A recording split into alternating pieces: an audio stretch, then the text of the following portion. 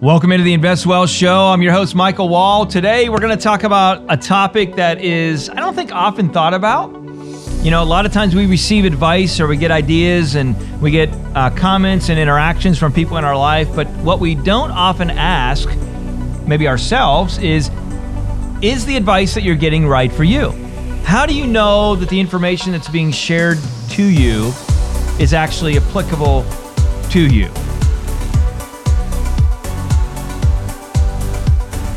I don't know if you've ever thought about it like that before, but I think it's very, very important.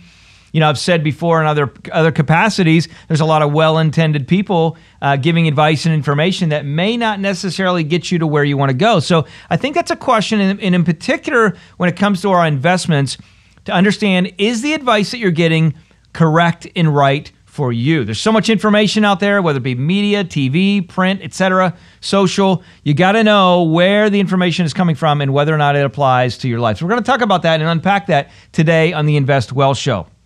Listen, before we jump in, I always like to take a quick minute and say thank you to our sponsors over at leanonthewall.com. Many of you know in my other life, we have several financial companies and a great team there helping families protect, grow, and reduce taxes on their wealth. So if you have questions about your wealth, about protecting it, about reducing taxes with this new administration, new planning coming up, and new tax is potentially coming up, reach out to leanonthewall.com. Great team there, a lot of great resources there as well. So I want to talk today in the show about is the advice you're getting right for you? And I'm going to actually use, there's a chapter in my book actually titled just that, is the advice you're getting right for you? And I wanted to bring this out and highlight this and discuss this because I really believe that this is something that so often people just miss.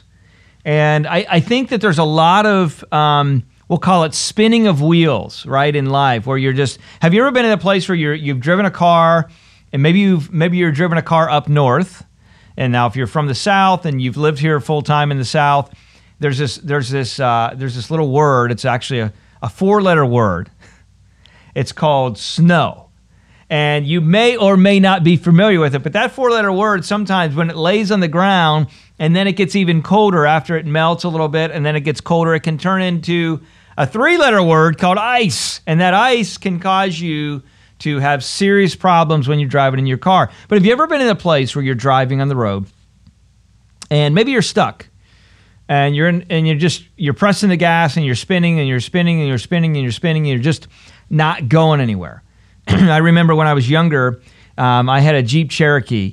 I loved Jeeps. When I was in college, I went to Liberty University, and I was up on Gander Mountain right outside of Lynchburg, if you know where that is. Beautiful area. And I had my Jeep up there, had the big tires on it and all this kind of stuff, and we were going four-wheeling. I said, hey, we're going to go four-wheeling. And, of course, at that time, I lived life in such a way where I thought that Jeep could go through anything. I thought it could climb up trees. I thought it could jump over buildings. I thought it could do anything. So we're up there, and we're four-wheeling in the mud. We're mudding, if you will, whatever you want to call it.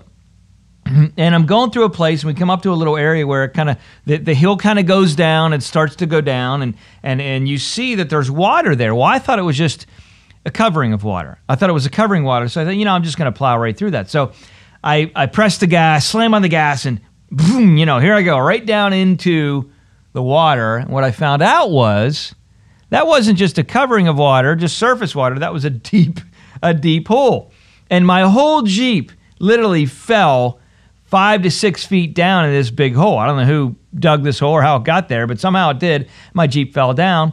Well, here I am pressing the gas. I get stuck and ended up blowing some rods through the engine. I messed up the engine. Not a good situation. Now, talk about a college guy that doesn't have a lot of money.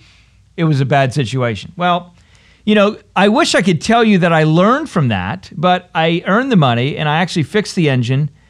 And not only did I not learn from it, but I said, you know what? I'm going to get through that hole. So I took my Jeep back up to the mountain, and here I am trying to go through that same hole. Guess what happened? You'll never guess. That's right. I blew the rods out of my engine again, and I blew my engine, and I was like, okay, I'm not doing that again. First off, because I didn't have the money to fix it. I had to phone a friend. I had to call my friend and say, hey, I need to borrow some money. His dad lent me some money, and luckily I was able to pay it back. But the point was, the advice I was getting on that second go-round was from some peers that I had in school that essentially said to me, Mike, come on. You got the engine fixed. You can do this. You got this. Let's go. Whatever. Well, silly old me, I should have listened to common sense instead of their sense and not done it. But I did, and it cost me, a lot of money and a lot of time and humiliation and all that goes with that. But I say that to say, I think it's even more important when we evaluate, especially when we evaluate the investments that we have, where we're getting advice for what we have.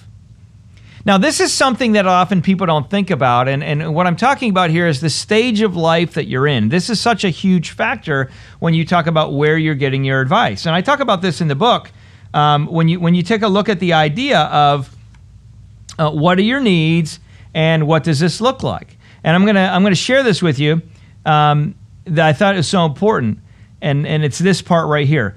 When looking for a financial professional, I believe it is just as important to understand their business model, how many clients they want to bring in to their firm, and really what their focus is, as it is to become familiar with the types of solutions they are prepared to offer. For example, in our firm, we have a specific number of clients each year, et cetera, et cetera, et cetera. And I kind of got into our story. In other words, you're looking at, okay, if you're looking for advice and you want handheld advice, where is that advice coming from and what type of firm is it? In other words, if you're looking for a financial firm to help you on your journey, what does that firm specialize in? Do they care about the stage of life that you're in? Do they match up for the stage of life that you're in? Now, if you ask me, Mike, what are you talking about when you're talking about the stage of life? Well, there's really only two stages of life when it comes to investing. You have your accumulation and growth stage. That's when you're younger, you're growing wealth, you're investing money every month, you're saving it or putting it into some type of plan, whether it's a 401k or an IRA or some type of retirement plan or just a general investment plan. That's your accumulation and your growth phase, okay? And the advice for that really is find quality investments and just keep putting money into those quality investments to allow time to work in your favor. But when you move closer to retirement, or when you're in retirement, I call it being 5 to 10 years from 30 to 40 years of unemployment, otherwise known as the financial red zone. You got to be in a place where you think differently. Just like in football, football may have the nickel or the dime in defense, right? But when they get up to the goal line, what happens? They change their defense. They change their structure. They do prevent defense or some type of goal line defense. Why? Well, because the offense is right there and it's getting ready to score. Same way with your investments, you need to think about it in that capacity. You are now moving into a different phase of your life. So growth is really important, but protection has become even more important. I go on and I talk about in the book, in this chapter, when I talk about the advice that you're getting, is it right for you? And I go over the two phases of life that I talked about. But I often talk about the idea that this fact here matters, and I want to read this to you. This is on page 52 of my book, Retire Once, Retire Well. It says this: in the same manner, it is unreasonable and unfair to expect the financial professional that helped you through your working years to assist you completely in the retirement years. Let me say that again in case you veered off, because this is so important, especially if you are 45, 50 and older and you're listening to this show. So important for you to understand it's unreasonable and unfair to expect the financial professional that helped you through your working years to assist you completely in your retirement years. What does that mean? What that means is the strategies and the ideas and the things that you might need to implement in those retired years or soon to be retired years are different than the strategies that you need to implement while you're working. There's actually factors that are working against you when you're retired that actually worked for you while you were working. There are many, but just to pull out one, dollar cost averaging. Many of you have heard of dollar cost averaging, right? Dollar cost averaging is really the idea of averaging out the cost of whatever you buy. Investing in each month, and the costs are different as you invest in. 1 month the stock might be $10, next month the stock might be $12, next month the stock might be $8, but as you invest in each month, you're averaging out the cost. That's a good thing, long term. But when you're retired, oftentimes you don't take money out. I'm sorry, you do take money out of your portfolio. You're not putting money in. And when that happens, you're literally in a place where you have to ask yourself, okay, since I'm taking money out now, I can't absorb the same kind of volatility and risk that I received and absorbed in the past when I was younger because I had more time. So you have to think differently about your investments. You also have tax planning. You have legacy planning. You have long-term care planning, long-term care insurance type planning. You have other types of planning, income planning that you need to kind of solve for. And it's much more robust than just, I got to grow my wealth. Very, very different. So I really want you to think about in this show, really the fact that there are phases of life.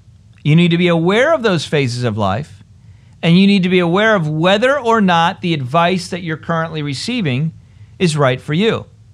Maybe listening to somebody that's on TV or somebody that you've read in the newspaper, or even your advisor, if you have an advisor helping you all of these years, maybe they're great people, but maybe they're not equipped to really get you to the next stage or get you to where you need to go.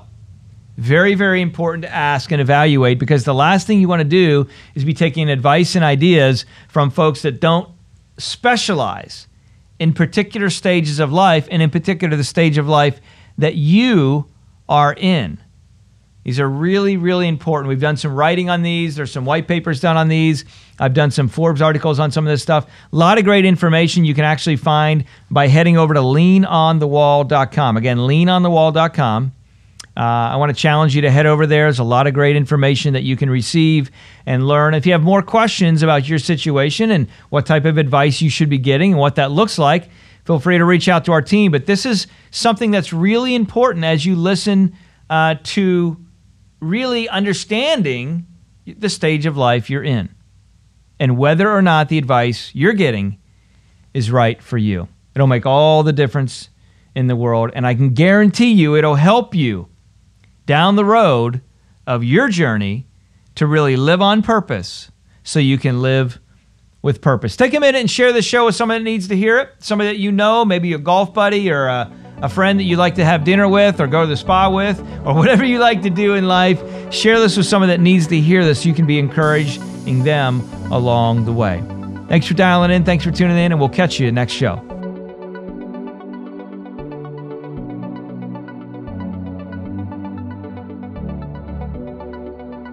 Thank you for listening to the Invest Well Show.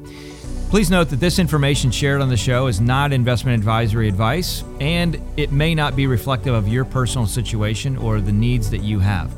If you have questions specific to your financial situation, please make sure that you reach out to an investment advisor directly or a tax attorney or tax coach or CPA to help you with your personal situation.